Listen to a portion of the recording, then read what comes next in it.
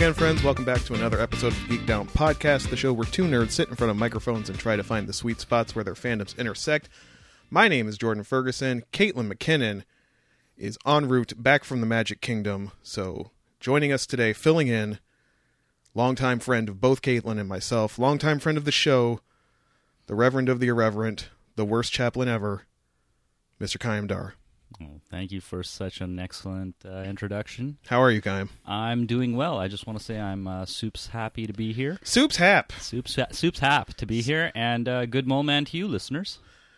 And break down your credentials, Kayam. If we did our secret origins and said what our wheelhouses were, which we now all know what that means now, what is your wheelhouse, Kayam?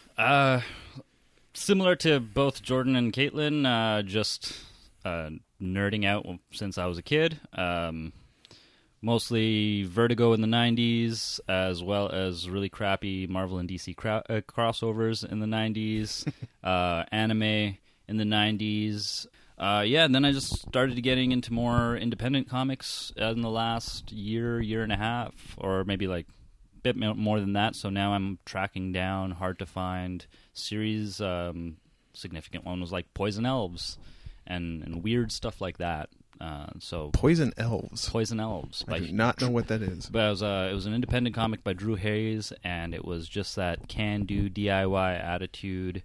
And he basically just built up a following and just kept plowing through. The artwork's not always so great, and his artistic references were like the elves look like members of Poison Whitesnake, so the aesthetic was weird. But nice. But the story itself was really cool. And then he died.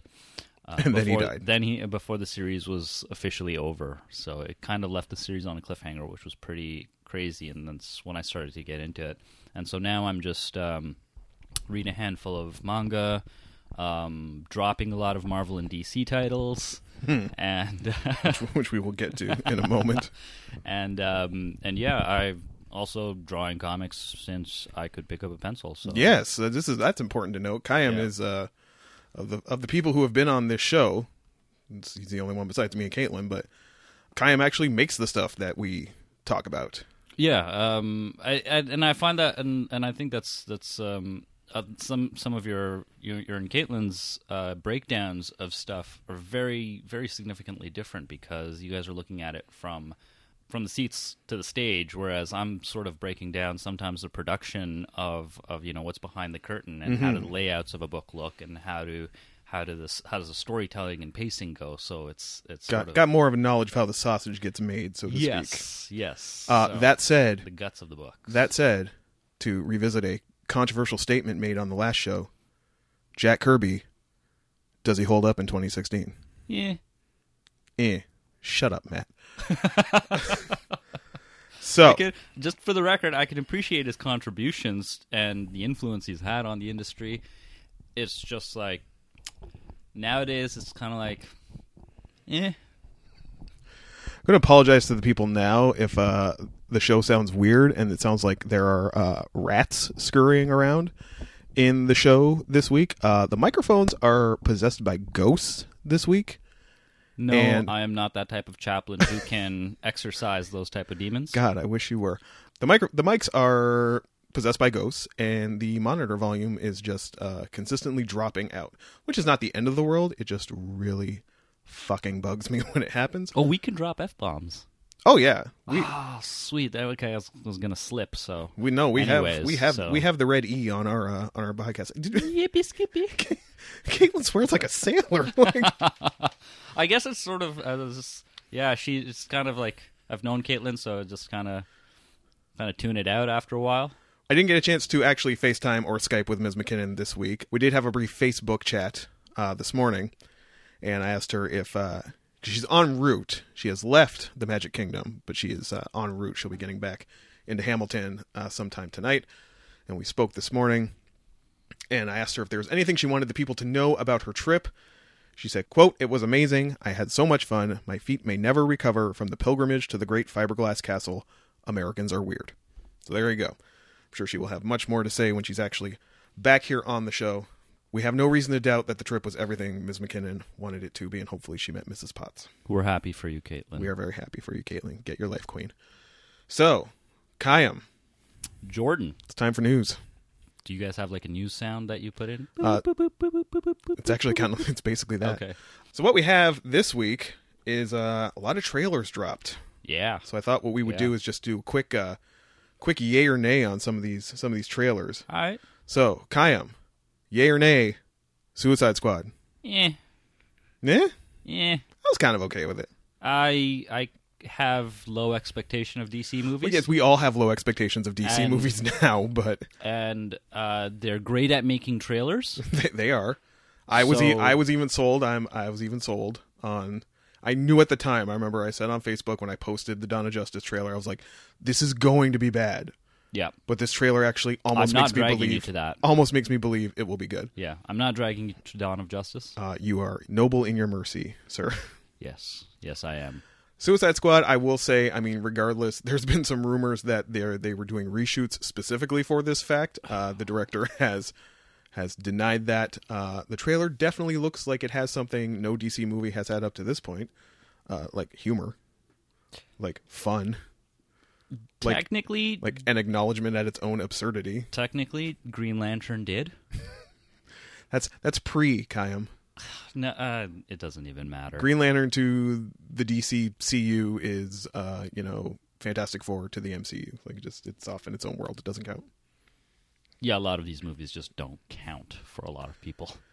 But I thought Margot Robbie did a good job. I think she's doing Harley justice. Yeah, I mean, like last week you guys talked about it. It was, is it going to be a good movie? Probably not. Are we going to watch it because we want to see these characters have movies made? Yeah, unfortunately so. And so it kills us, but we want to see more. We want to see studios be encouraged to make more of these. Just we're kind of disheartened that they're not doing it right. If anything, I was impressed with this one because it really kind of feels like Harley's story. She gets the most face time in the trailer. I mean, for a movie with Will Smith at the top of the marquee, like, yeah, and he was kind of a supporting character in that. It was really Harley's trailer. I hope that I hope we're wrong. I sincerely and truly hope that we are wrong in our kind of judgments to the trailers, and I hope that this movie does spectacularly and revitalizes the DCCU. But current track record, You know what we call that, Kyle? What? Cautiously optimistic. I don't even know. Are you being sarcastic? No. Don't even know anymore. Always stay cautiously optimistic. Yeah, and that's the thing. We love these characters. It's why we want them to do well, which is why we get so disappointed when they don't. So that's a cautiously optimistic meh for Suicide Squad. Next up, Doctor Strange. First look at Boodle Snoot Cabbage Patch. Scumberbuffer Cuddle Bunch there. He rolling around Manhattan in his cloak and his meticulously cropped Van Dyke. And all those memes coming out of One Punch. One Punch Ancient One. One Punch Ancient One, and Doctor Strange in his One Punch cape with his arm up. Looks great. I am excited for this. I think wasn't the Ancient One? Wasn't he not a white lady? Oh yes, he was very much an Asian man. All right. More on that in a moment. Of course. That's a much bigger issue, but just talking about the trailer. You see that you see that trailer, Kaimdar? Do you want to see Doctor Strange? Abso-friggin-lutely. Fancy ghosts. Fancy ghosts. Gentleman Ghost, wrong universe. That was actually a DC character. I was talking about the Saturday Night Live bit where Marvel can do no wrong. Bus people. Pam. Fancy ghosts. Oh god, that was a great sketch. I'll link that on the Tumblr page if it's still floating around. I mean, yeah, sure, why not? Doctor Strange, whatever. It's here's the thing though. Exactly, Doctor Strange. I mean, they're getting people hyped up for Doctor Strange. They got people hyped up for Ant-Man. Like they just got those. Well, Ant-Man was to appease Stan Lee. If you read, and guess what? They even cast that with somebody who you don't really take seriously, Paul Rudd, and they nailed it. And it was a fantastic film. And a lot of people don't know and or don't care about Doctor Strange, but Marvel is doing something right where they can get people hyped up about the most obscure kind of characters and make people froth at the mouth and make me want to throw their money at them. Kevin Feige just swinging his big adamantium balls ever since he made Iron Man a thing. Ever since then, it's like, you know what? Next up, Wood God. They could friggin' do Man Thing. They could friggin' do... I don't know who's a C-list character. Give me my who is that, like Thanos' cousin? Drax. Could he was another like Lord of Titan or something who could like manipulate. Firestorm. They could do the Marvel Firestorm or Fire God or whatever his name was. He was a Herald of Galactus. They could do a movie on that. They could just make a series of Heralds of Galactus. And just make it sort of an Office thing where they just talk about, I don't know if we want to... Yeah, I'd rather have that be a workplace comedy. Yeah, and they could pull it off. Marvel could do that. It would work. You're welcome, Marvel. Dropping jewels for you, Marvel. Just go ahead. You're up on the board now officially of all those people who like owe us money for the sweet ideas that we give them. It's now like Marvel, CW was on the board. Yeah. Archie Comics was on the board. There's so many people. Mattel, like... Just killing it. Apologize for the rooting of snacks, and Chaim was kind enough to bring snacks for the recording this evening because it's basically Bachelor Week here on the Geek Down. So we're just here, in our boxers, swilling sport drink and eating candy. That's right. Next up on the trailer binge, people love the sound of eating on microphones. Mm-hmm. Next up on the trailer roundup, Chaim Dar, yay or nay on the trailer I just showed you when you walked in the door. Yes. Gojira Resurgence. Yeah. So this is a new Godzilla movie, not to be confused with the Gareth Edwards movie of a couple years ago with Brian. It's going to bug me too now. I can't remember his name. Friggin' Heisenberg there. Bryan Cranston? Bryan Cranston. Yeah, that'd be in there. That guy. Yeah, so not to be confused with those. This is a Japanese Godzilla movie with more of the sort of practical effects style of Lizard. Looks more like a guy in a suit. Actually, as Chaim commented, it's kind of hard to tell what CGI and what is a guy in a suit. Yeah, it looked... He seems to feature a longer tail now. He has very long tail. He has like squirrel-like. Has like a red glow to him a little bit. It looks pretty cool. Godzilla, the monster looks pretty awesome. Can't tell half the time if it's a dude in a suit or CG.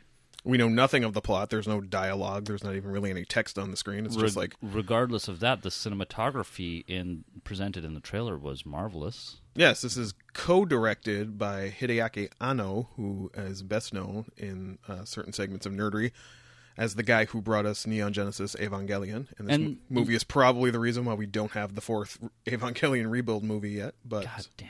Right? Right. And yeah, you can tell there's very much an Evangelion flavor to this trailer. A lot of the shots of like the military trucks like shooting missiles and stuff look lifted and exactly the disaster scenes and just it looks great. So, I mean, I have a long history with Japanese movies where I get super hyped about trailers because they look awesome, and then you watch the movie and it doesn't make any frickin' sense. Hopefully this does not continue that pattern, but thus far, I'm stoically nodding at you, Godzilla trailer. Yeah. And finally, the thing I couldn't get away from on my social media feeds, at the laundromat, everywhere I went, Chaim, tell me why I care about the Rogue One trailer. It has a very subtle and understated musical score. That's why I care.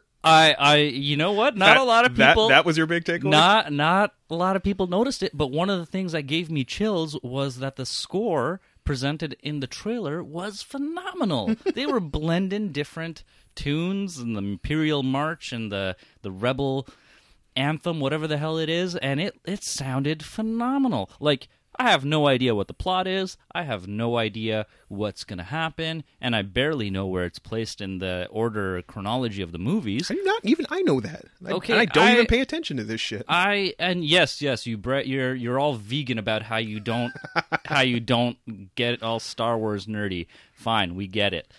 Well, for Chaim and the people, this is a movie that takes place between episodes 3 and 4. So after Revenge of the Sith. Yep. Is that what it's called? Yep. And before A New Hope, there's a minor plot detail in A New Hope where they have acquired the plans to the Death Star. And this is how it happens. This is about the team that was sent to steal the plans for the Death Star. Fine, whatever. This is Star Wars under Disney, so chalk this up to another Fancy Ghosts. This is they're gonna do it. They're gonna give fans what they want by the looks of it, and it looks cool. Will it actually have a story that we care about or characters? Doesn't really matter because it looks awesome, and it sounds even better.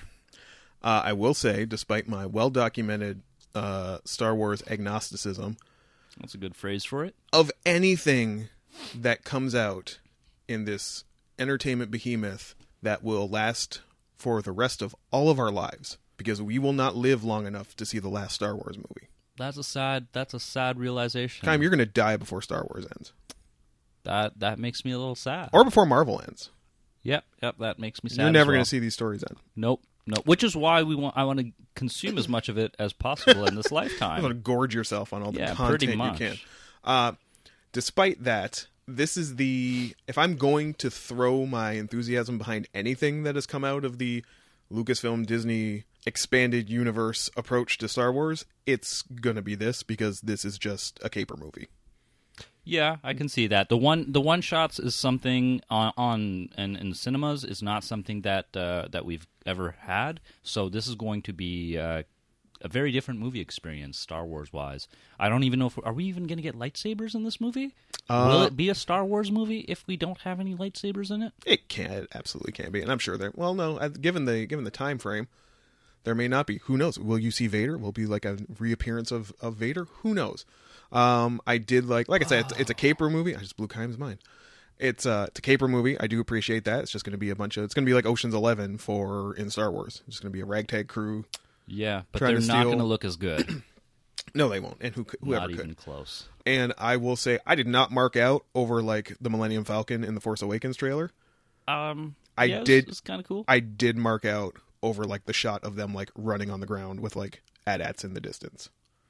Yeah, like that was where you got cool. that sense of scale. I was like, yeah, okay. See, I'm into that. Give me like some actual drama or sense of, give me a sense of stakes. I never really got that from the Force Awakens. This is now a new tradition that will start a new era of Star Wars filming, which is Star Wars minus George Lucas means exponential potential of what can be presented to the audience, and there's new visions to this mythology.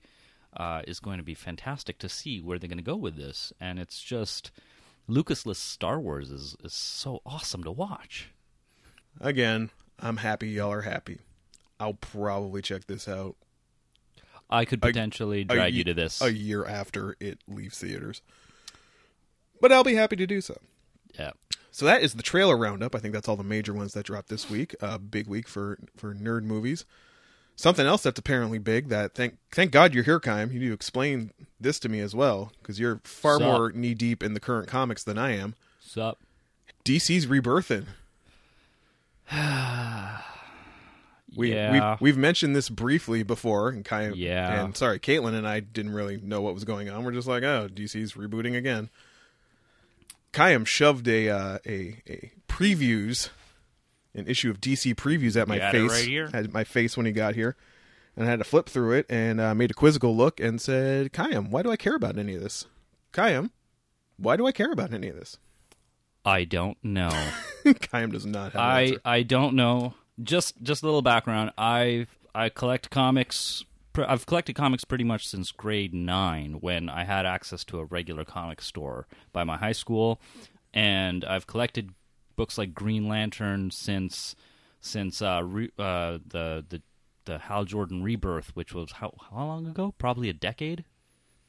I was reading it and getting very angry because I knew it was another time Jeff Johns was going to put a character I loved out to pasture. Jeff Johns did Green Lantern for approximately a decade, if not more. Yeah, and yeah, so I collected, if not the entire Jeff Johns run of Green Lantern. And so I've been a very dedicated fan. Even when I had friends who quit the book and said, "This is crap, time to hit the eject button," I hung in there. I stayed loyal. I kept buying. You were there when they burned the house down for the New 52? You were there? You stayed kept there? going. I kept going with Green Lantern. I picked up some New 52 books. Great books like Animal Man and Swamp Thing, which really some of the unsung heroes of the New 52. So, of course, they had to cancel them. And you know, I even stuck around for an arc of Wonder Woman for the New 52, and I thought, okay, they're going places. But then... So I don't know what happened. It's just they present these great arcs and these great writer-artist duos for a good 6 issues or so, and then they say, this is working fine. Time to change it up.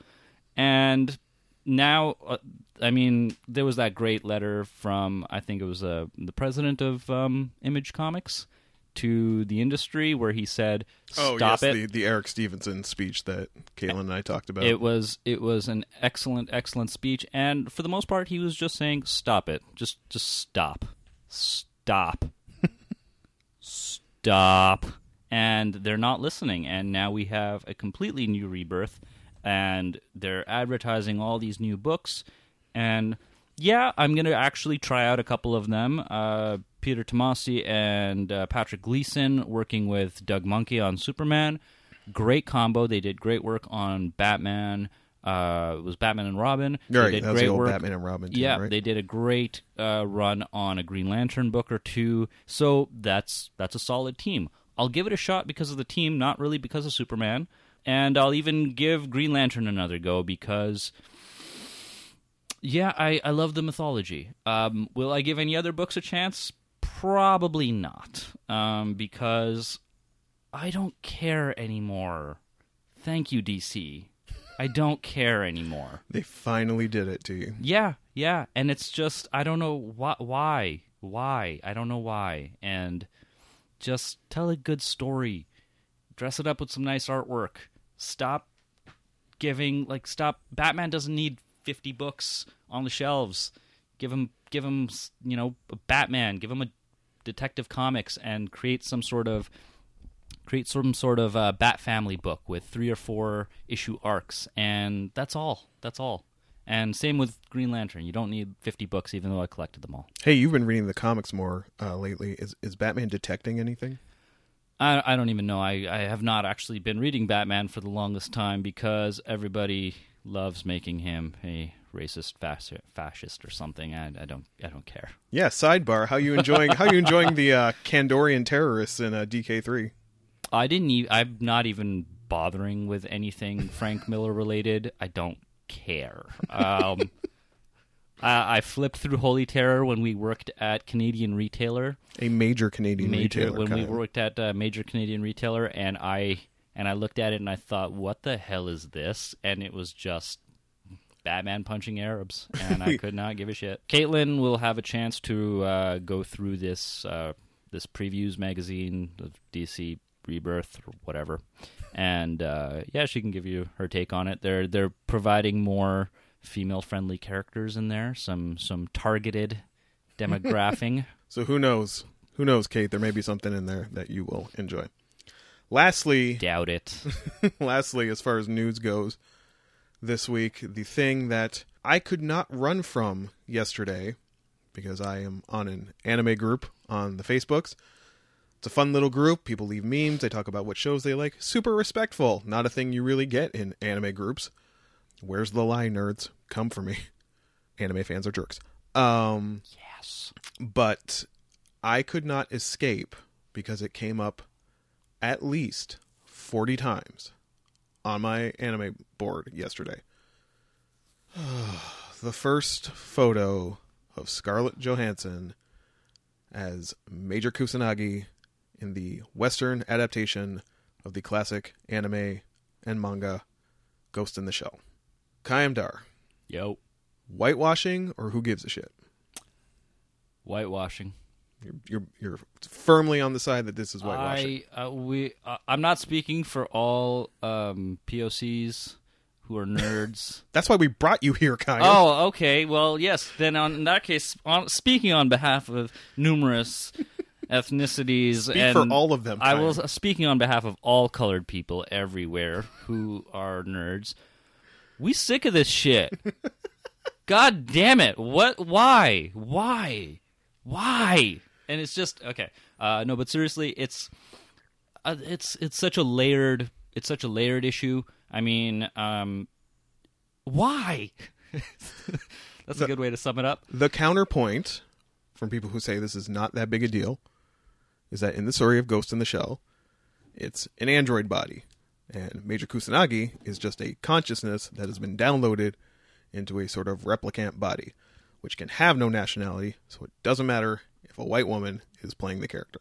And the story takes place where? I don't know where the Western one is taking place. Originally, Japan. Right. So, yeah, Japanese people love to make their robots look like white people? What? I don't get it. You've seen I'm sure some of you have seen the pictures of those androids that they're making. They got Japanese faces. They're making Japanese androids now. That one dude made an android that looked like Scarlett Johansson, though. Whoa! Yeah, plot twist. Yeah, that was here, though.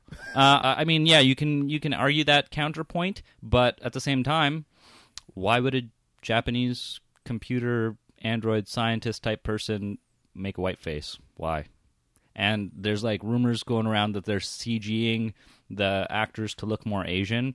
So that's what? Yep, I've been reading some stuff, and they've got these CG programs, so it's digital yellow facing, and yeah, but the point is, a lot of people are just kind of fed up with why not just cast an Asian person for a role that originated from an Asian story, and why can't you do it? I mean, like if that studio is behind Black Panther, do you want the cynical answer? Because money. Because people who aren't us will never give this movie the time of day. Horse khaki. I'm calling horse khaki on that because people who don't care about that gave Avengers the time of day. They gave Iron Man the time of day. They gave Ant-Man the time of day. Okay, and they can give these movies because guess what? Nobody cared about comics, and then suddenly they did. And they were presenting the stories as they were told on page, and it worked. And Marvel believed in its characters and presented them pretty much as they are on page. And yet people are getting all cranky pants about, or basically they're using the money argument that, oh, if we present it as is, it's not gonna fly. Well, Marvel kind of proved that wrong. You present the characters as is, you don't adapt them for the screen, and they did just great. I think they could have done the same with this. You hate to be like, I can see both sides, but I can't kind of see both sides. I definitely think this movie would not be getting made without her involvement. If she had not expressed interest, this would not be happening. And that said, it's an action movie. If the shit looks cool, if the trailer looks dope, it doesn't matter who is playing Kusanagi. But and the thing is, for a lot of us nerds of color, that's another big problem, is that things don't get made if the right-looking person is not attached to the problem. That's horse crap. The fact that Hollywood will not invest in movies because the lead character isn't the right skin color, or that's actually kind of false, because AMC released a great miniseries called Into the Badlands, which was a 6-episode miniseries that I am on air right here, right now, pitching to you and Caitlin as one of your next side-by-side watching things, because I don't think Caitlin's seen it all. And the main character for that, Asian dude, it looked awesome. Action was fantastic. I only got 1 episode into it. I'm going to continue myself. And it was fantastic. And that first episode made me want to watch the rest of them. I got sidetracked by Madoka Magica, but because of this podcast. But it was one of those... You're welcome. Thank you. And yeah, it was one of those things where, a story can be told without a white male heterosexual protagonist. It was an Asian male heterosexual protagonist, but the point is that these stories can be told, and they should be given the chance to. And, oh yeah, you're investing hundreds of millions of dollars into it, but they've invested hundreds of millions of dollars into movies where the protagonist is not white, and it worked. So that argument kind of, it falls short. Unfortunately, not for the people holding the purse strings. So this is what we got, nerds. And if the nerds really want to hit back, don't see it in theaters. There you go. If you see feel that strongly about it, don't see it in theaters. Don't pay for it. You know what your recourse is. Stay home. Stay home and let them see how it bombs. And that would be the. I mean, they did that to Dragon Ball. Bombed. It was also a crappy story. Yeah, I don't think that's they did just that, why Dragon Ball bombed. Well, that's not the only reason Dragon Ball bombed, but yeah, it was the same thing. I mean, Superman: Man of Steel was a better Dragon Ball story, but they did that with they butchered Avatar: Last Airbender, and they could have just cast properly, but nope. But then again, that was a terribly plotted movie, so yeah, I'm not even going to bother getting any convincing you all with that one. Well, her hair looked dope. Yeah, it did. I can't contest that. I got nothing to... They kept the hair. The hair looked good. I don't know. We'll see. I don't even think... I mean, listen, I don't think Ghost in the Shell is the sort of movie that should have been... or sort of property that should have been re-diluted into...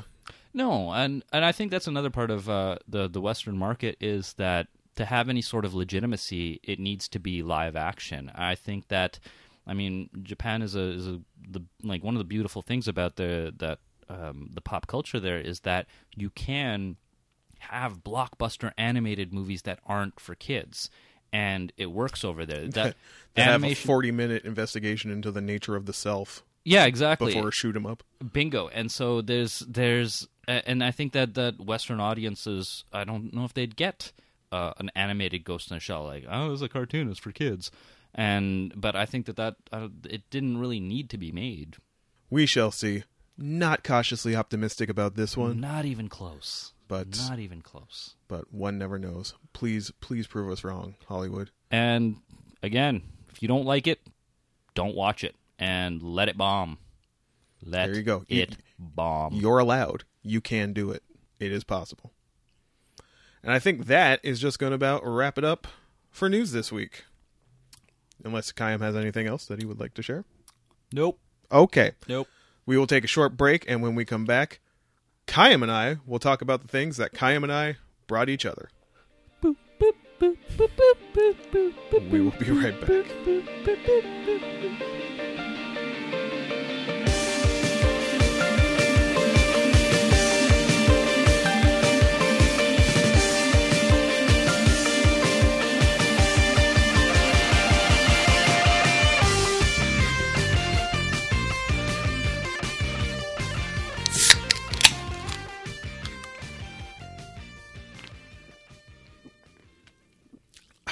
Hey, Jordan, what'd you drink there? Oh, Kayam, this is delicious Geek Down ad space. Oh, that does look good. It's so refreshing. Can I have a sip? No, Kayam. This is Kayam. Stop hogging. Give me. Kayam, this is for potential advertisers of the Geek Down podcast, Kayam. This is for people. No, Kayam, this is for people who want to email us at geekdownpod@gmail.com. No, Kayam. Kayam, no. Oh, God, Jesus. Now it's everywhere. Now this ad is everywhere. Ready for you to scoop it up, friends. It's right here waiting for you. All right, I'm going to clean this up. I'll get some shiny soap. Shiny soap. Shiny soap.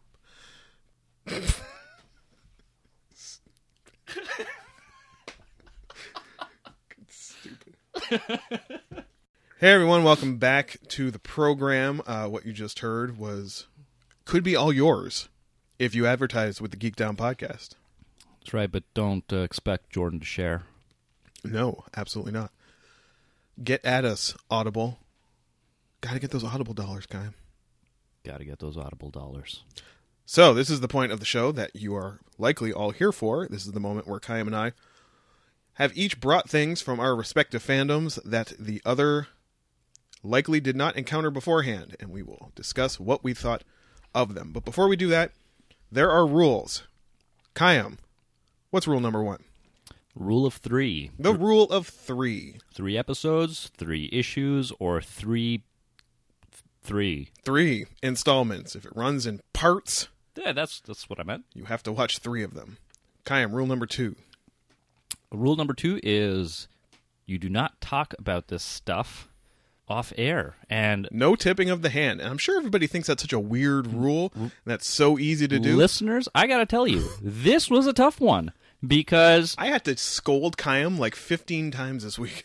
and when I saw him, he punched me in the face. Dead in the mouth. Yeah, because it was so hard not to talk about reference points or even points of analysis without talking about the subject that we had brought to each other in the first place. Save it for the pod, Kayam. Save it for the pod. Rule number 3, not so much a rule as a policy on spoilers. If they are relevant to the conversation, they will come up. This week, they will come up. Yeah. You have seen the title. You know we are talking about a movie this week called Audition. Audition hinges on a spoiler. A shift in tone and mood that occurs 2/3 through the movie and totally changes it.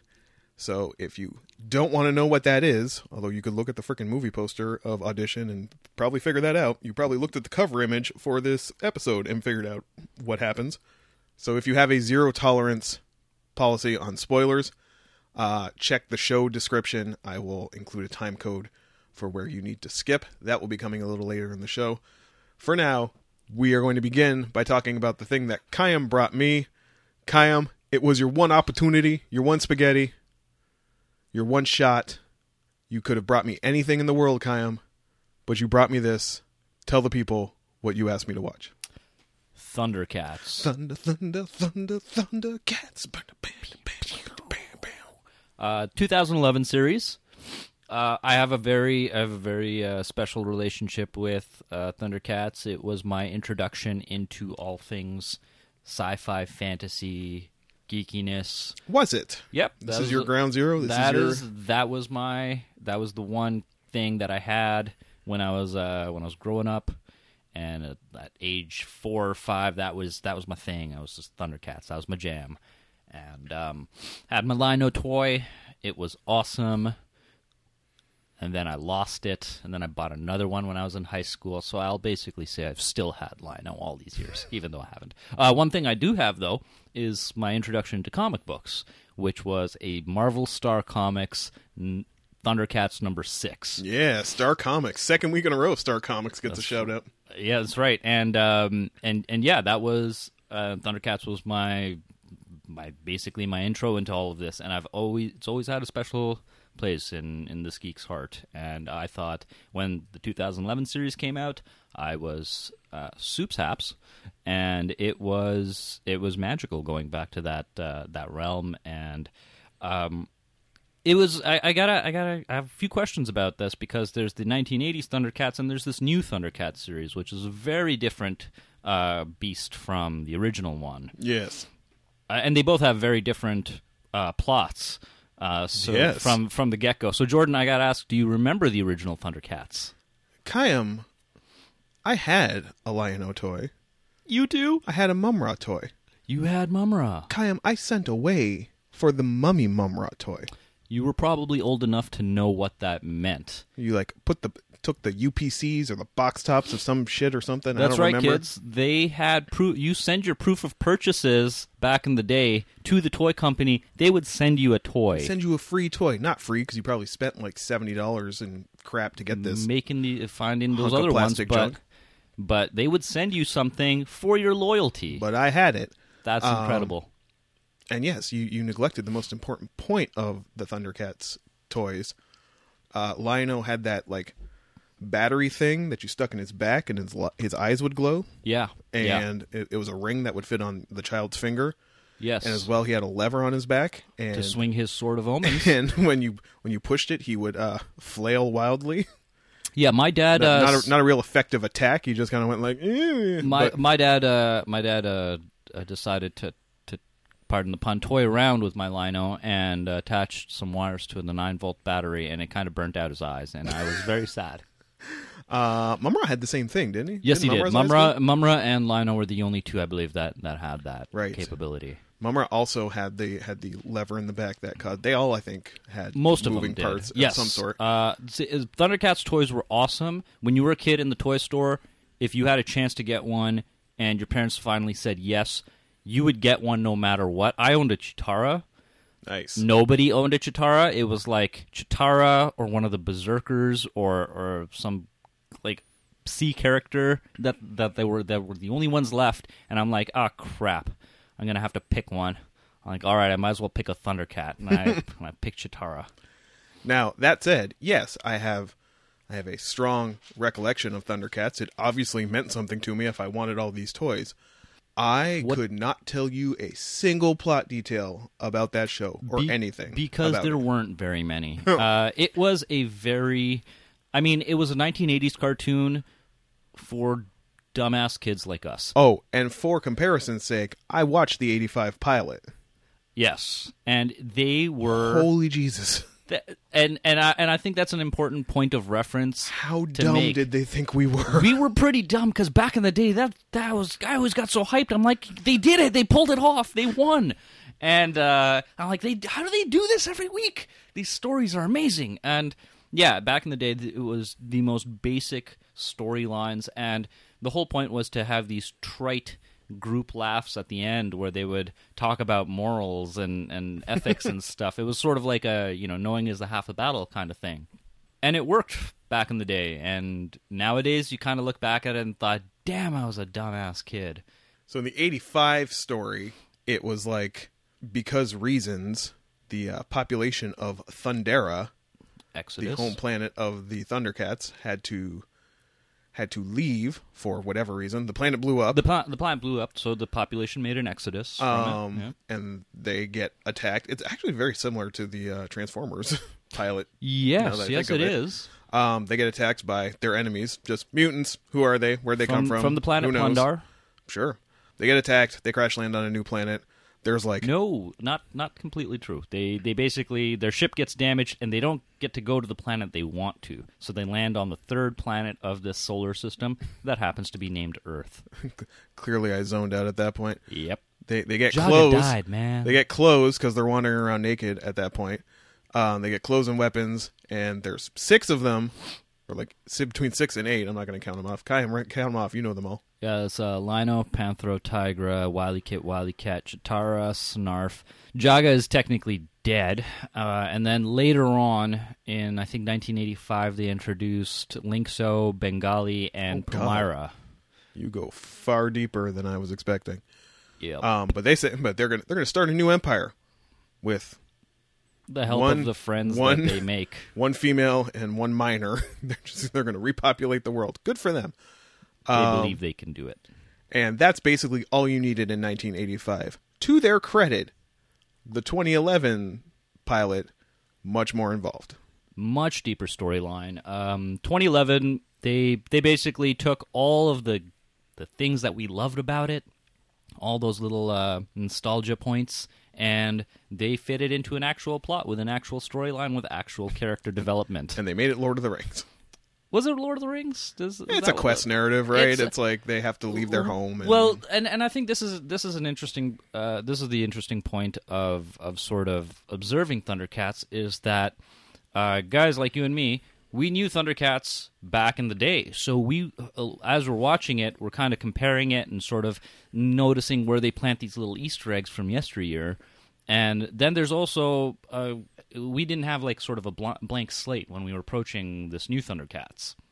So a lot of it was, there's a fine line between nostalgia and just the quality of the show. So I obviously have a bias. I'm going to watch anything Thundercats because it's Thundercats. But had I not seen Thundercats before, I still believe that I would be interested in the show and would think, wow, this is an amazing series. Yeah, I definitely agree that if you just watch the pilot cold, not having any connection to the original show, it definitely is compelling enough to catch your attention. First episode is technically a 2-parter. I watched 4 So altogether. you did keep it to 3 then? Technically 3, yeah. Okay. that 2-part pilot was fantastic, and I thought it did start to spin its wheels in the ones that came after, where it just kind of became like a monster adventure of the week type thing. Okay. You'll notice that a lot of the comments I make are comparative to the 1980s series. It's hard not to separate it, even though they are very separate. And so this series, yes, they do kind of a monster of the week thing because it is still aimed at kids. Yeah. But they still manage to progress, I think, a deeper plot over the course of the show, and they actually have larger story arcs that are embedded into these monster of the week type things.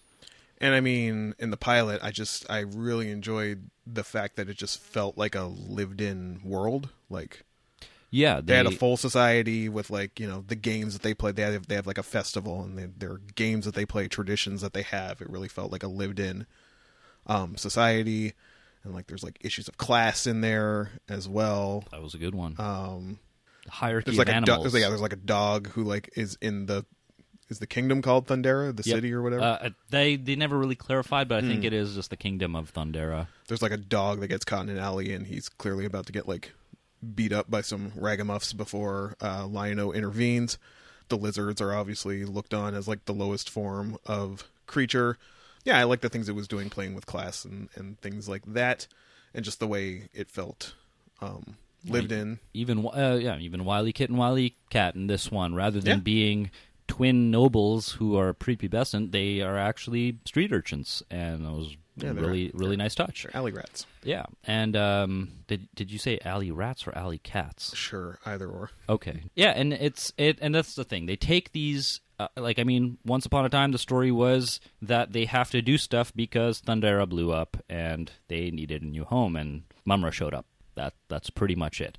This series, they dig deeper into, like in the episodes that come right after, literally 2 or 3 episodes right after, they actually dig much deeper into Mumm-Ra's backstory and show why he wants the Eye of Thundera, which is embedded in the hilt of the Sword of Omens, instead of power.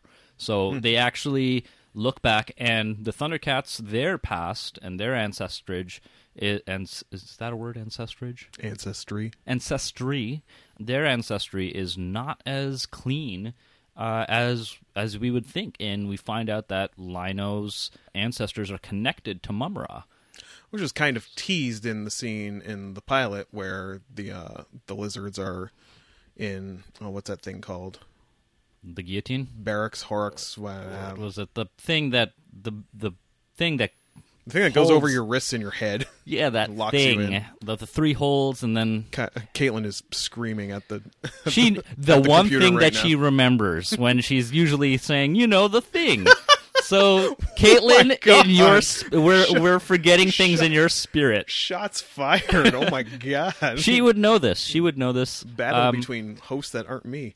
No, I mean, she forgets things all the time. I think we're carrying on in her tradition, so it's an homage, really. It's an homage. But yes, the lizard prisoners imply heavily to Lion-O that the noble history of the Thundercats that they all believe is maybe not what the actual history is. Yeah, and that intrigued me a lot too, which is why I was kind of bummed out when like the 3rd episode was like pirates.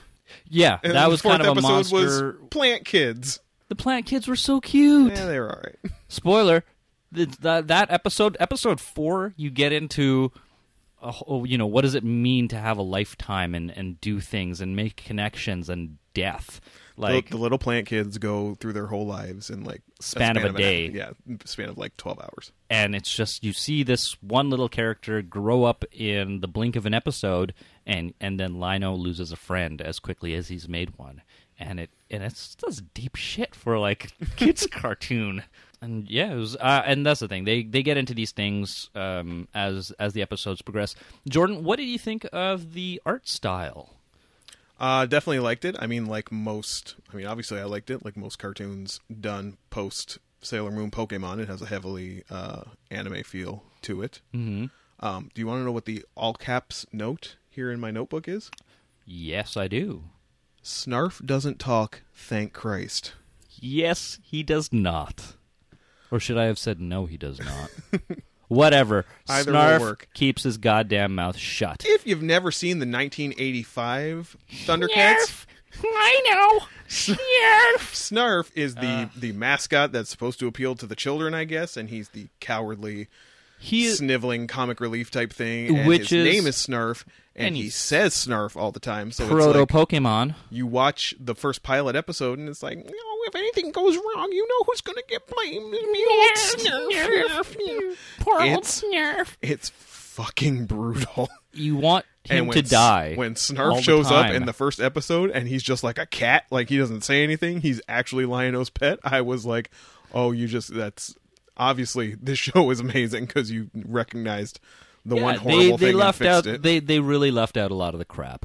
Production note, one of the producers of the Avatar Airbender series was one of the people kind of pushing the show and guiding the show. So for any Avatar fans, by all means check it out because it has a similar flavor of competency in storytelling and not dumbing things down. I'd say that's probably a good word for it, is just competent. It scratched at awesome in the first two. The second two I saw I was less impressed by. But they were competent. They weren't bad. They were just not as high stakes, didn't really move the plot along as much. I mean, yeah, it's about Lionel learning how to be a leader or king or whatever, the lessons he's learning as he gets in these situations and meets different people. Yeah, which in the original show he learned in a week. Yeah, he learned as soon as he came out of literally learned in a week-long special.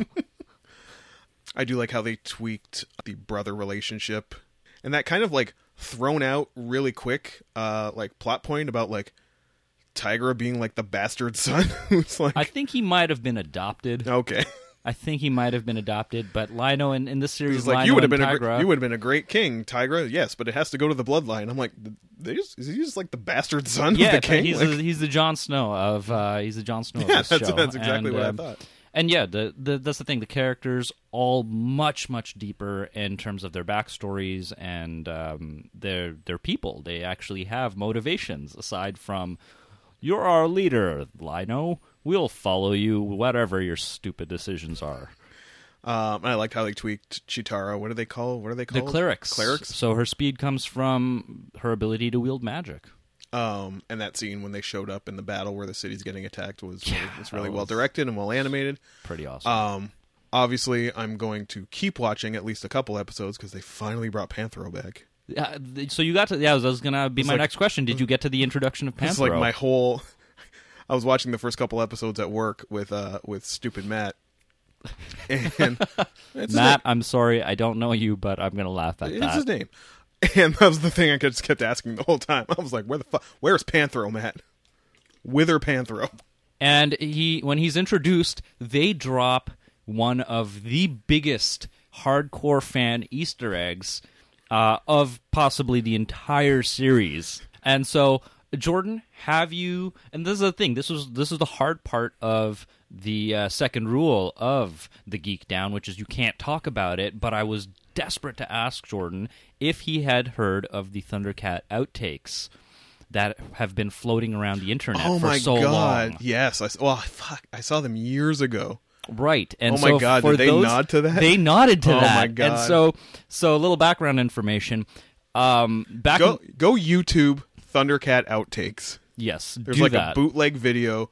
It's not a video. It's basically just sound reels that Tex kept to show off to their friends at their Christmas parties, and eventually one of them learned about the internet and put some of these outtakes, so you get to hear Lino and Tigra and Mumra saying some pretty foul things. It's the 1985 cast, screwing up and swearing and cracking jokes with each other. And yes, I definitely remember the first time I saw it, I nearly wet myself laughing. Yes, and so I back in the day when you were downloading songs from Napster for, an hour, I got a techno mix of that. Giving your computer the clap just to get a free get a free song. Pretty much. And so yes, there's this one great outtake where Lino is reading one of his lines, or the actor who's playing Lino is reading his lines, and he's like, it's Panthro, and he's basically reading his line, and he's like, and help me get that samoflange. What the fuck is a Samoflange? Which is what Lino responds. So you basically get this. There's been this sort of. I used to write Samoflange on everything. And so they actually gave a little nod to that in the Panthro episode, which was Lino's talking to Panthro. He's like, Panthro's fixing the new Thunder tank, and he's like, "Oh, is that episode 5? I didn't get there yet." And so he's just like, he says, I've dealt with a little tech. I can help you out. He's like, "You're standing on my Samoflange." That's amazing. And 2 minutes, like not even 30 seconds later, Tiger turns to Chitauri and says, "What's a Samoflange?" and it was at that moment. I didn't care what else happened in the show. I thought this is a winner. They know enough to drop these tiny little Easter eggs in there, and it was just a magical moment for so many fans. But that's how invested they were in appealing to the nostalgia side without really going out of the way and killing the story in any way, shape, or form. Mm-hmm. And so you get a little bit of these. Like last week, I remember. Last episode, and y'all should listen to that one, Jordan brought up, he made a note about, watching the Thundercats and Silverhawks and Tiger Sharks. Both of those latter shows, also referenced in this one. They are all owned by the same studio, right? And they're pretty much all had the same voice actors, and it was pretty much the same template in different... Same plot. Same plot, same template, just different... same voice actors, just different scenarios. And the Silverhawks had a cowboy named Bluegrass, who's voiced by the fellow who did Lino. He shot music notes with a metal guitar. That's right, and his main villain was a fellow who had. Oh no, it wasn't the fellow with the giant tuning fork. It was a girl with a keytar. It was a girl with a keytar, and they would basically jam and fight out in outer space. How rad is that?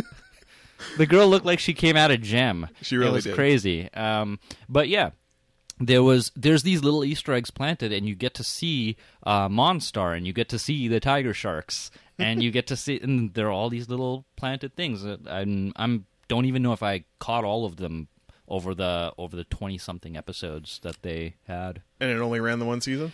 Sadly, I personally believe that this show suffered the same fate or similar fate to what Young Justice did, and that the creators were banking on the nostalgia market to hit as hard. And as much as I loved this show, I couldn't drop $24 and some cents, Canadian dollars, on a piece of plastic for my love of this show Once Upon a Time because, economy.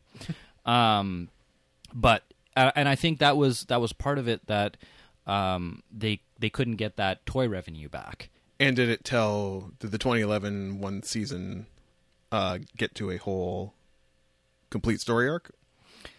I think I have the Blu-rays at home, and I've seen all the episodes, and I think they got through a major story arc, and they got to the second part. I think they're basically hunting gems, similar to the Eye of Thundera, and I think they may have got one.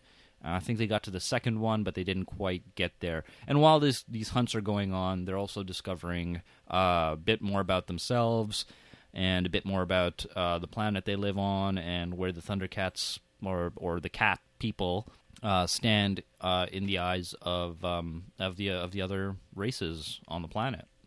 It's really interesting dynamics there that they play out. A lot of character development and there's, spoiler alert, there's a bit of backstabbery. Backstabbery? Oh yeah. Good heavens. Oh yeah, backstabbery, and it's but for the most part, and it's also a joy to watch because the designs for so many of the things that they bring up and the redesigns of everything, the look of the show, it looks like one of those RPG games from the 90s, those anime RPG games that they had that I'd never played, but always thought looked awesome. I think that comes from one of the art directors who was a fellow who worked on, I think, some handful of anime shows. If you're wondering if I know a name or which shows, I don't. Go look at Wikipedia. Kime doesn't do that much research. Jordan, what is your rating in Kick Punch form? 1 being the lowest of kick punches, 10 being the highest of kick punches. I would give Thundercats 7 kick punches. That is a little surprising. I thought I was getting a kind of cold feeling from your resistance to it earlier. I don't know that I would call it resistance. I was very impressed by the standard set by the first 2 episodes. It did a really good job on those 2. I was a little let down by the subsequent ones. I watched them very distractedly. They didn't really keep my interest. The Return of Panthro made me pay more attention. I haven't had a chance to watch any since. If you're telling me that there are things like referencing a Samoflange and Samoflange in jokes like that, I'm more inclined to give it the look when, like, I'm bored and I can't find anything else to watch. Well, there's a standard. It's not going to be the, like, active, like, man, I want to go home and watch some Thundercats. But okay. But, like, if there's nothing else that I can think of that I want to watch, or I just want something quick, 20 minutes that I can watch and enjoy, I'll be like, maybe I'll watch the Thundercats. I was actually surprised you went with this instead of Avatar, to be honest. But for the record, I would have pushed Avatar, but I feel like Caitlin is that's her golden turkey. She needs to be present for that. Yeah, she's gonna have to. I mean, I've watched the series twice. I've been part of the fandom. So it's one of those things where I've actually bothered to comment about it on Facebook.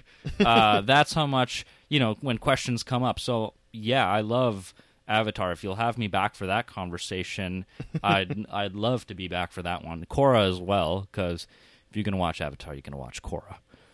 Apparently. It's just going to happen. So, yeah, I was thinking of that, but I thought Thundercats because this is one of those sections of geekdom that I don't think would have naturally come up for you or Caitlin. So I thought... Probably not, no. Yeah, so I thought I'd bring something in from the outside.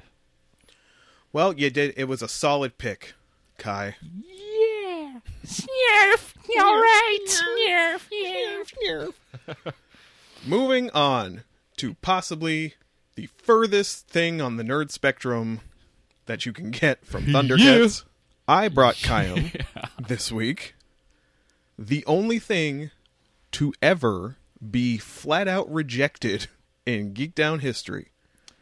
Caitlin McKinnon likes to talk a whole lot about how she likes gore, and when we finished an episode one week, I was scanning my DVDs and thought to myself, oh, Caitlin likes gore, maybe she'll want to check this out. And I handed her the DVD. She read the back of the case, looked me dead in the eye, faintly shook her head, and handed the DVD back to me. Great big pile of nope. Nope. So I thought, I'll give it to Kayam. Well, if there's anything I can help fill in for, it's rejected Geek Down it's shit that Caitlin did not want to watch. Yep, and I'm guessing if Jordan leaves the keys, we can set things up and have a Jordanless episode when he refuses to watch something and maybe out of town. Yeah, maybe. Possibly for a concert. Good point. So, this goes back from my days as I don't even know how I even got into J-horror. Probably The Ring and The Grudge, and when they all hit, and because I'm that guy, I was like, I want to watch the originals. So I watched Ringu and Ju-on, and found sites like Midnight Eye and Snowblood Apple, which are sites about Japanese cinema and extreme Japanese cinema, respectively. And I started hearing about all these titles, and I heard a name in there that came up repeatedly of a director named Takashi Miike. Takashi Miike is a very prolific director. The item I gave Kayam was his 35th film in 9 years. Good God. Hey, man's got to eat. Good God, that's a Bollywood statistic. It is a movie that is based on a novel by Ryu Murakami, who is, if you need context, he's probably like Japan's Chuck Palahniuk. This is a film that starts as one thing and becomes something completely other. Some people say it's feminist. Some people say it's misogynist. Everyone says it's gross. It's Audition.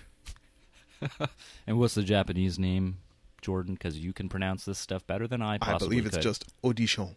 Okay, then.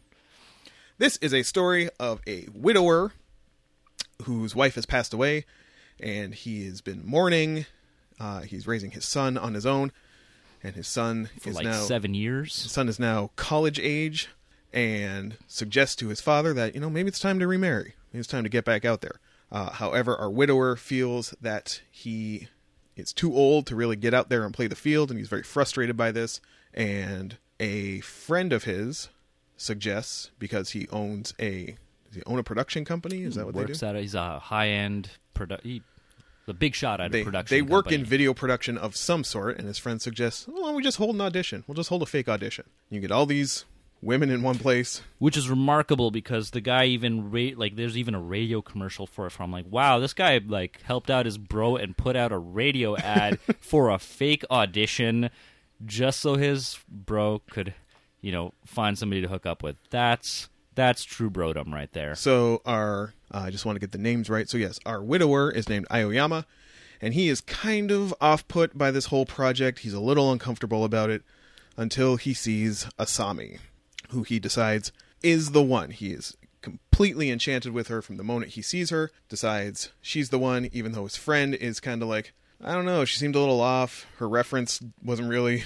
Her reference didn't come through. She's not a real person. Her references don't check out. There's no address. Aoyama, that really makes sense. Not having it. He is just like, nah, man, she's awesome, and she's cute. She's she's got a good handle on life with her whole when your dreams die, it's like accepting death, so I'm cool with that. So he's just like, nah, she's got a cool emo vibe. I'm down. So they start going on dates. He asks her to dinner, and things become clear very quickly that Asami is not everything Aoyama wants her to be.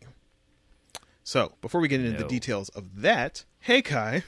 Hey Jordan. What'd you think of Audition? It was okay. It was okay? It was okay. Yeah. I believe you said you had to go for a long walk after you watched it? I did because it was one of those screenings where after you watch it, you kind of gotta let it set in to ask yourself the question, what did I just watch?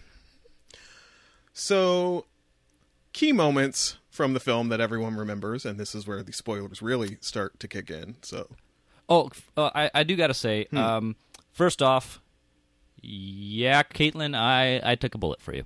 This is a very, if you are into very bizarre psychological thrillers, if you want to really savor the unexpected and the grotesque, definitely, probably going to be a film for you. You're definitely going to not want to have these spoilers. Y'all been warned. Very warned. So, as Aoyama decides if he is going to call Asami, occasionally you will see Asami waiting for Aoyama's call. Just sitting like a broken marionette with a bag. Sitting hunched over in her dilapidated apartment in front of a rotary phone with a giant bag in the corner. Just a big bag. Until the point where he finally calls and she slightly tilts her head up, her hair hanging in her face in that classic J-horror pose. And a creepy smile comes out. Gives the most creepy smile in the world. And then the bag rolls over and makes a howling growl noise. It just moves as like something broke inside of it. So you as the viewer know, oh my god, shit ain't right. She crazy pants. Aoyama has no idea. Happily trotting along. This is the girl for me. This is the woman I'm going to marry. They go on a few dates. They go away for the weekend, I believe. Good move on Aoyama's part. Yeah, go away for the weekend. And Asami starts to reveal a few things about herself. She shows some scars that she has on her thighs. Not just physical scars. She shares parts of herself, emotional parts of herself, shows those scars. And that's in real life, yeah, people are a bit damaged. People have scars. Ain't nothing wrong with that. And in the key moment, Asami asks Aoyama if he promises to love no one but her. And Aoyama, possibly because he means it, possibly because he wants that ass, says yes. And then... Will you love me? Yes. Only me? Yes. Forever? Yes. Just me? Yes. Forever and ever and ever. And then they share a beautiful night of lovemaking, and Aoyama wakes up and she is gone. Gone. Ghosted. And the movie then shifts. And at that point you wonder, was she ever even there? Mm-hmm. Yes, because Miike will put in strange dream sequences where Aoyama is seeing his dead wife. Now, Jordan, Yes. in terms of the structuring of this program, do you want me to tell you what I was thinking at these points? Sure. Yeah, at this point in the movie, I didn't know. I didn't know whether I was watching, because I went into this completely blank. I did not read too much into it. I just saw, oh, okay, horror movie, Japanese. It's going to be something psychological. There's going to be some psychological bits to it. I didn't know if I was watching something with a demon or watching something, or what it was, because there was that whole bag thing. It was just sitting there in the corner, and so I didn't know if she was real or not. I didn't know if she was a demon.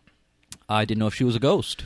It does kind of play with that. I mean, the bag thing comes up later. So Aoyama begins to search for Asami, and basically against his good friend's recommendation that he should just stop and leave it alone. cut your losses. Get over it, bro. But Aoyama keeps looking, convinced that she's the one, quickly discovering that basically everything he thought he knew about her was a lie, or not what she said it was. The manager at the bar she said she worked at had been murdered and chopped into pieces. With an extra 3 fingers, ear, and a tongue there. Yes, when they found the pieces, when they were collecting the pieces of the murdered manager, they found extra body parts. Bonus pieces. Something else she had mentioned was like he had disappeared. Yeah, and I gotta say, at this point, I was really loving the cinematography of the movie.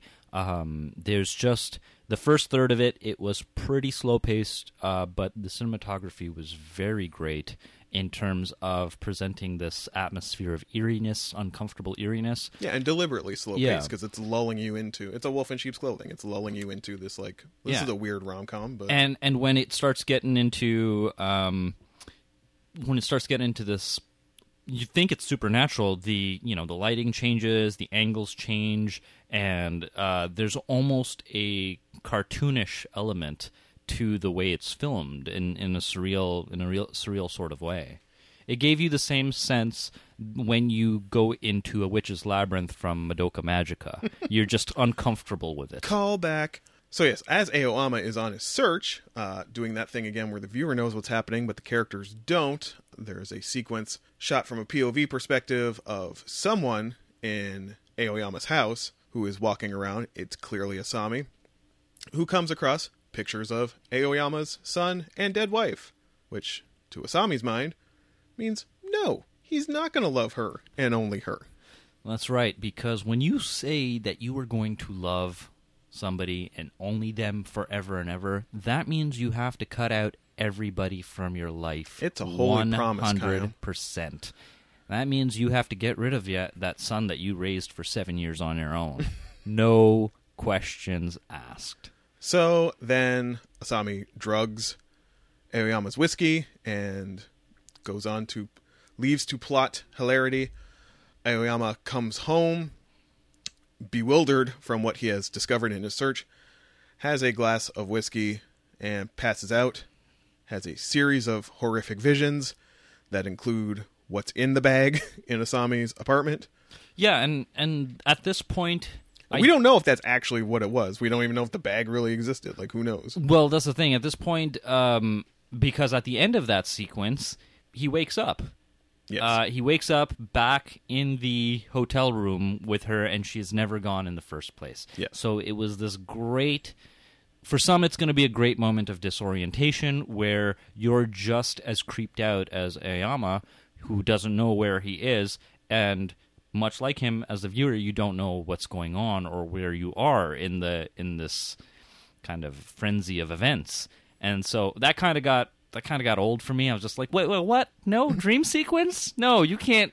That's such a cop out. And yeah, didn't know where that was going. I will say that dream sequence includes the best part of the film, which is, to my mind, where the person in the bag, who is a man, this is so messed up, missing all of the pieces found in the bar, crawls out of the bag, and Asami goes to feed him by vomiting into a dog bowl and puts it on the ground for this man to eat. And this, I don't know what to call this person, this tongueless person with one hand that only has a middle finger and thumb, happily gobbles it up. Basically, I think that it tries to mumble the words "yummy," and is drinking this milky substance with a few chunks in it. Okay. And mind you, at that point, and it's a very visceral, very graphic scene where you see her off camera, but you get to hear the horking, not the horking, the she puts her two. Sound is used very effectively in this movie. Very effectively. Because a lot of the grossest stuff, which is still to come, friends, you don't actually see. No. You hear it. And when you hear somebody vomiting, it was, at that point I was just like, oh, that's a reaction. And I was just like, oh, I don't know what to feel right now. Somebody just threw up. Oh, she's doing it in a bowl. Oh, she's opening the bag and somebody is going to be eating it happily. Okay, I'm going to have to go for a walk after this. The question when we finish the synopsis is what Chaim thought of me after he finished watching this movie. No, we'll get to that question. So then, after this series of hallucinations, Aoyama wakes up. He is paralyzed but conscious and aware on the floor of his den. Asami is now decked out in a rubber apron and gloves. Yep. And proceeds to stick him with needles, chop off his foot. With razor wire. Yeah. Oh, no, I thought it was piano wire. It may have been piano wire. I thought it was piano wire. Again, you want to talk about sound? You don't see any of this act. You hear it all. Yeah. I gotta say, very well. Sound direction was very well done. And the nice detail of her bracing her foot at one point as she's delightfully doing this. It's worth noting that as she's performing all these horrific acts, she's going kitty kitty kitty kitty kitty. She's just like smiling, and you get to see this very creepy smile, like real pure joy smile, and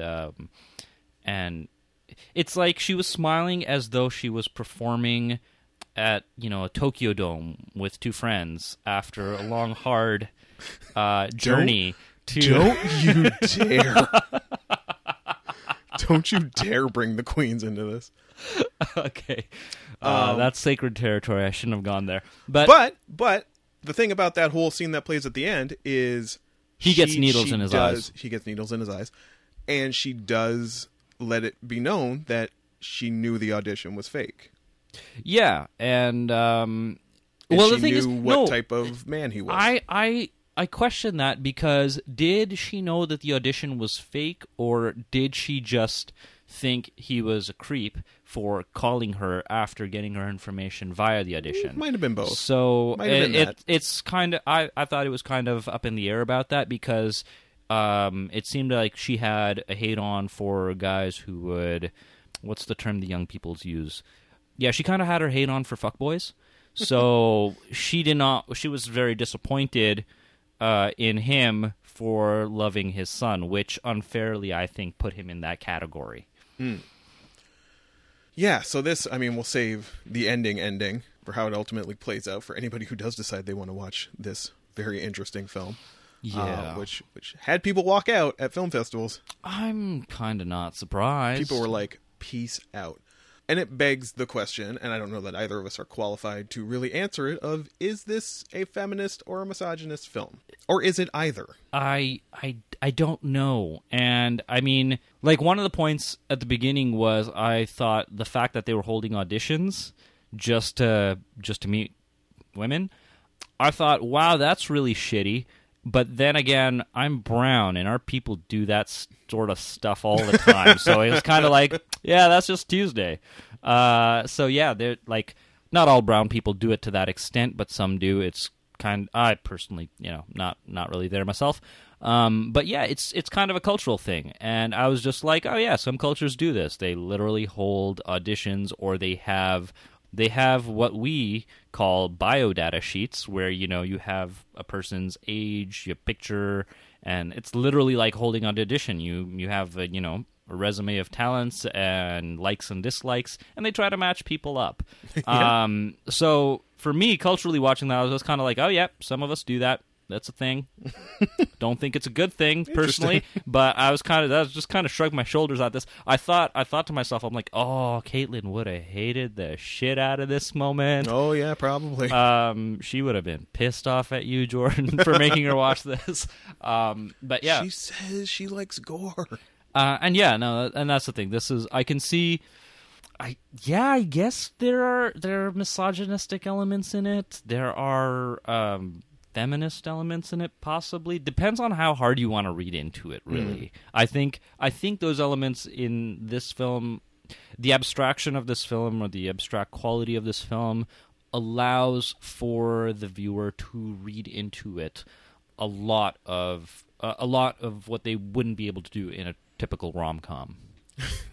I mean, I personally don't know that the movie can bear the weight of either sort of philosophical reading. I mean, like, if people want to call it misogynistic, possibly because, it's just saying that all women are crazy. And the first half of the movie involves two dudes corralling a bunch of women like cattle to show their boobs. Pretty much. And so that's a thing. So yeah, of course you can read into it that way. Is it a commentary on society? I don't know. I think ultimately what it is, and a lot of Miike's movies deal with this sort of subject, because I've seen a lot of them. I probably, at this point, if you did 35 in 9 years, it's probably been 10 since I last saw a Miike movie. He's probably put out 100 since then.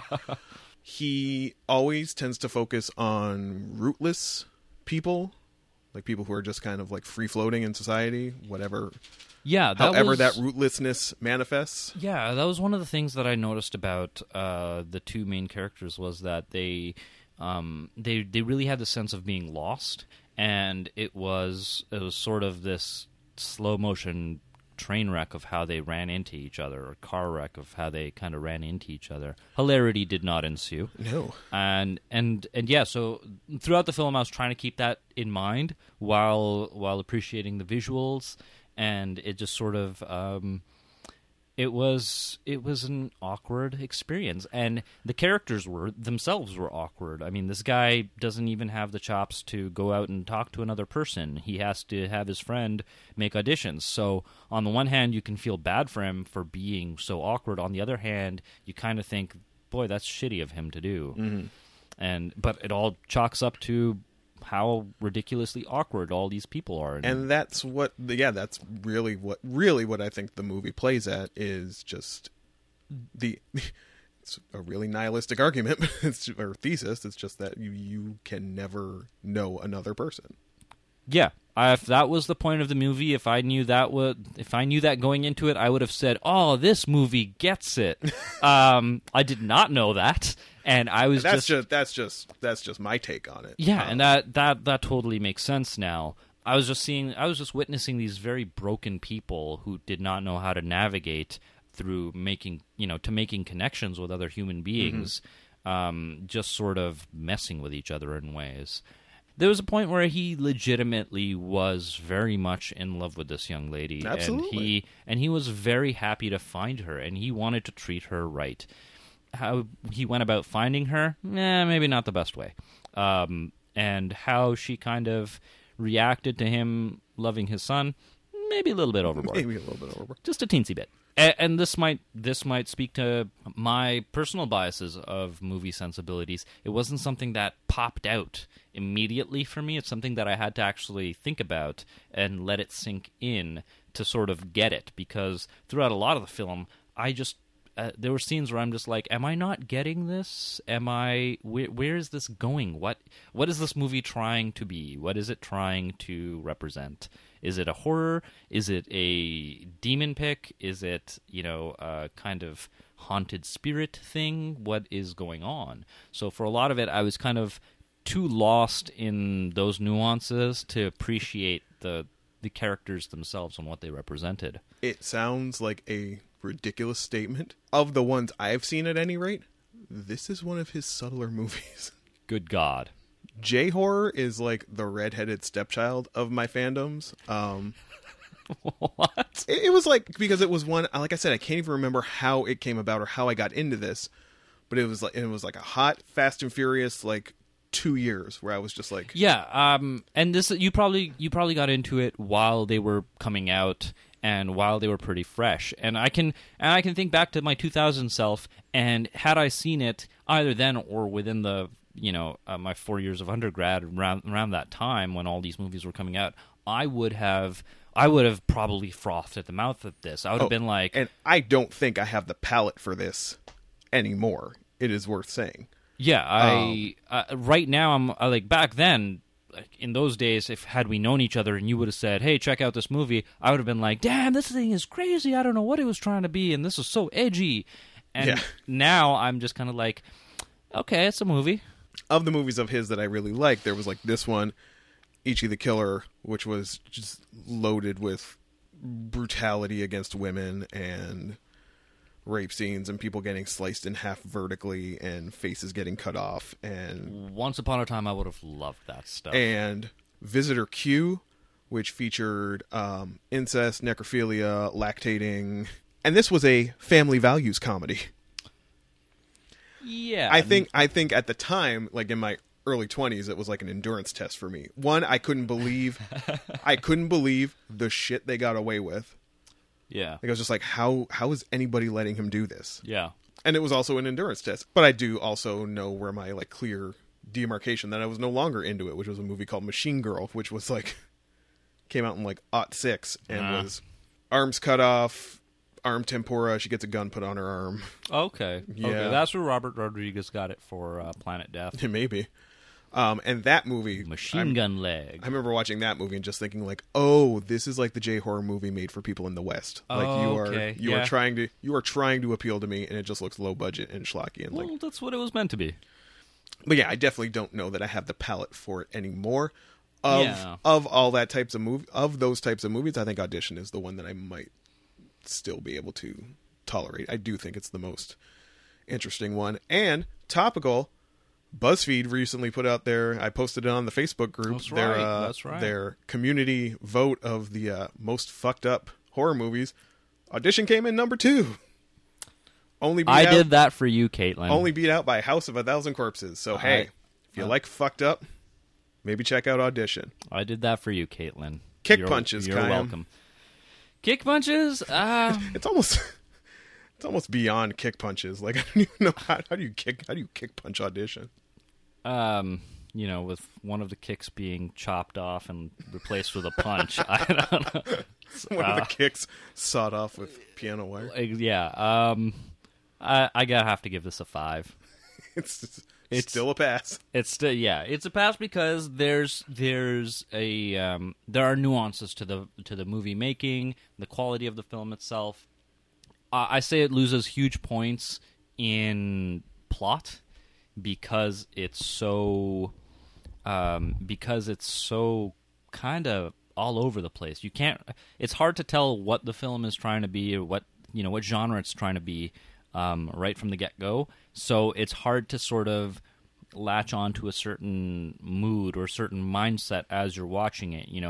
It wasn't an obvious horror movie. It was a psychological horror movie. I kind of wish I had known that going in, because halfway through I didn't know if I was expecting a ghost or a demon or something, like Ringu style, or if it was going to be, I didn't know what the hell it was going to be. And then at the end, there's this massive spike of gore that just seemed out of place with the rest of the movie. And I'm kind of like, I was just scratching my head thinking, that's the way they're going to go with that. Okay.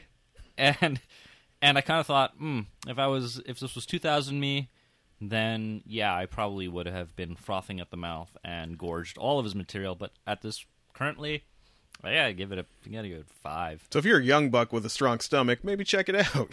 Yeah, if you're an undergrad and you want to watch something weird, this is for you. You want to test yourself?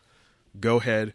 If you're have an evening of fine culture, foreign films, culture. If you're an old fart who's gone soft like me and Kayam, if you really want to make sure you get your bang for your buck in viewing hours, I don't think this is going to be for you. That said, if you want to experience a Miike movie, he has since gone on to do delightful children's films like The Great Yokai War. So go check that out. I don't even know what to say to that. And he made a superhero movie called Zebra Man. That's, you know what? That's like the people involved with Hannibal Lecter directing an episode of Sesame Street to me. That is, no, not Hannibal. That's like the people who produced The Saw deciding, you know what?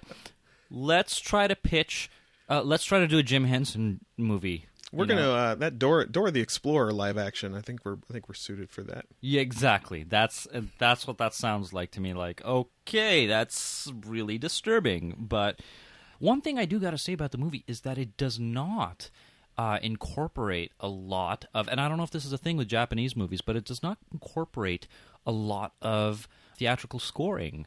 It was one of the notes that I made was that, this movie has eerily been quiet. A lot of Japanese movies and J-horror in general. That's always a big thing. Okay, with them. there's a few moments where they have a little bit of music, but they're not. And this is the thing that a lot of Western movies do is that they fill in space with music. Yeah, so you're not music. sitting in an uncomfortable silence. You're getting an emotional narrative told through sound in the background, not something that you get into this that you get with this film, and you have to sit with eerie silences and dead background noises, and it's that it really added to the atmosphere of creepiness. So if you really want to see a movie that will creep you out and keep you up till 2 a.m, for sure.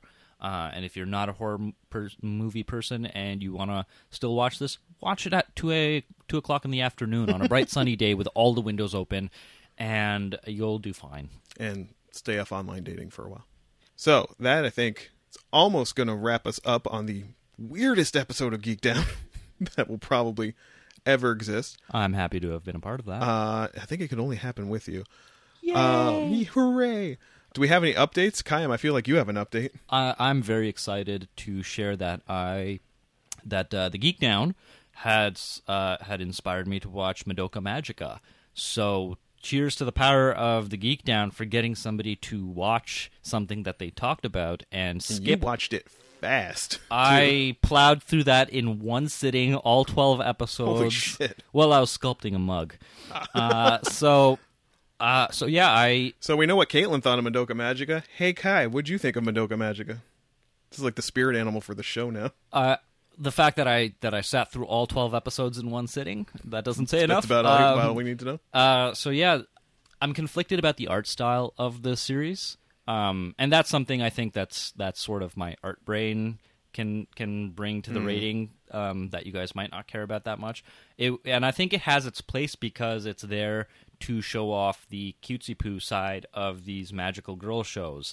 So it has a purpose. It's just kind of it didn't really click with me, but it has a function in it. It's like I was incorrectly at the time saying it's like moe. It's like deliberately extra cutesy wootsy because that helps sell figures and models. That's the thing. For some people, it's just like, oh, this is really cutesy, I'm going to watch this. Or, ew, this is really cutesy, I'm going to get bored with it. But that's the magic girl sort of... It was playing up the cutesiness, and it had an extremely dark storyline, which I absolutely loved. And I texted Jordan while watching this, and I just said, Cat Rabbit is a dick. That's all I'm gonna say. Fuck you, Cube. That guy is a jerk. I hate that thing. And if a cat comes and talks to you and offers you magical powers, you say no. You say no. You say no. Go away, talking cat. Go away. Get out of here. And so yeah, that's another. Thank you, Geek Down. Another fan for Madoka Magica. Shaft, you're on the board. You owe us money. So that is about going to do it for us. The show, you can find it on soundcloud.com/geekdownpod. If you follow us there, you will get a notification every time a new episode goes live. As well, iTunes, top right corner, punch in Geek Down. Click subscribe. So easy. New episodes downloaded to your device as soon as they go live on Tuesdays. We have a Twitter account at geekdownpod. You can ask us questions there or on our Facebook group, facebook.com/geekdownpod. Probably the most interesting aspect of the Geek Down Empire. Fun things that occur to me throughout the week. and occur to Caitlin throughout the week go up there. As well, corrections are made on the show page, which is geekdownpod.tumblr.com. If you would like to speak to me personally, I can be found at Jordan_Ferguson on Twitter. Kayam, I do not anything exist. you want to plug? I don't exist on Twitter. If you disagree with any of my observations, I'm occasionally on the Geek Down Facebook page. Definitely worth a check. Some great conversations there. You can interact with Kayam there. And no, otherwise I don't want to hear from any of you. You don't even look at me if you see me on the street. But no, I just want to say thank you, Jordan, for having me fill in for Caitlin. Caitlin, your seat will be ready for you when you return, and this has been a fun experience. Thank you both. And thank you, Kayam. Thanks for coming out and filling in for the absent Ms. McKinnon, who will be back next week, and I'm so excited to give her something not as batshit crazy as Audition, but it's going to be good times next week on the Geek Down. On behalf of the fans, we can't wait. Well, thank you. And yeah, thanks so much for listening, everyone. Thank you again to Kayam for filling in, and we will be back here reunited. Scarlet Ember and Sunshine Bubbles will be back together next week to bring you another fine episode of the Geek Down podcast. Thanks so much, and we'll see you next week.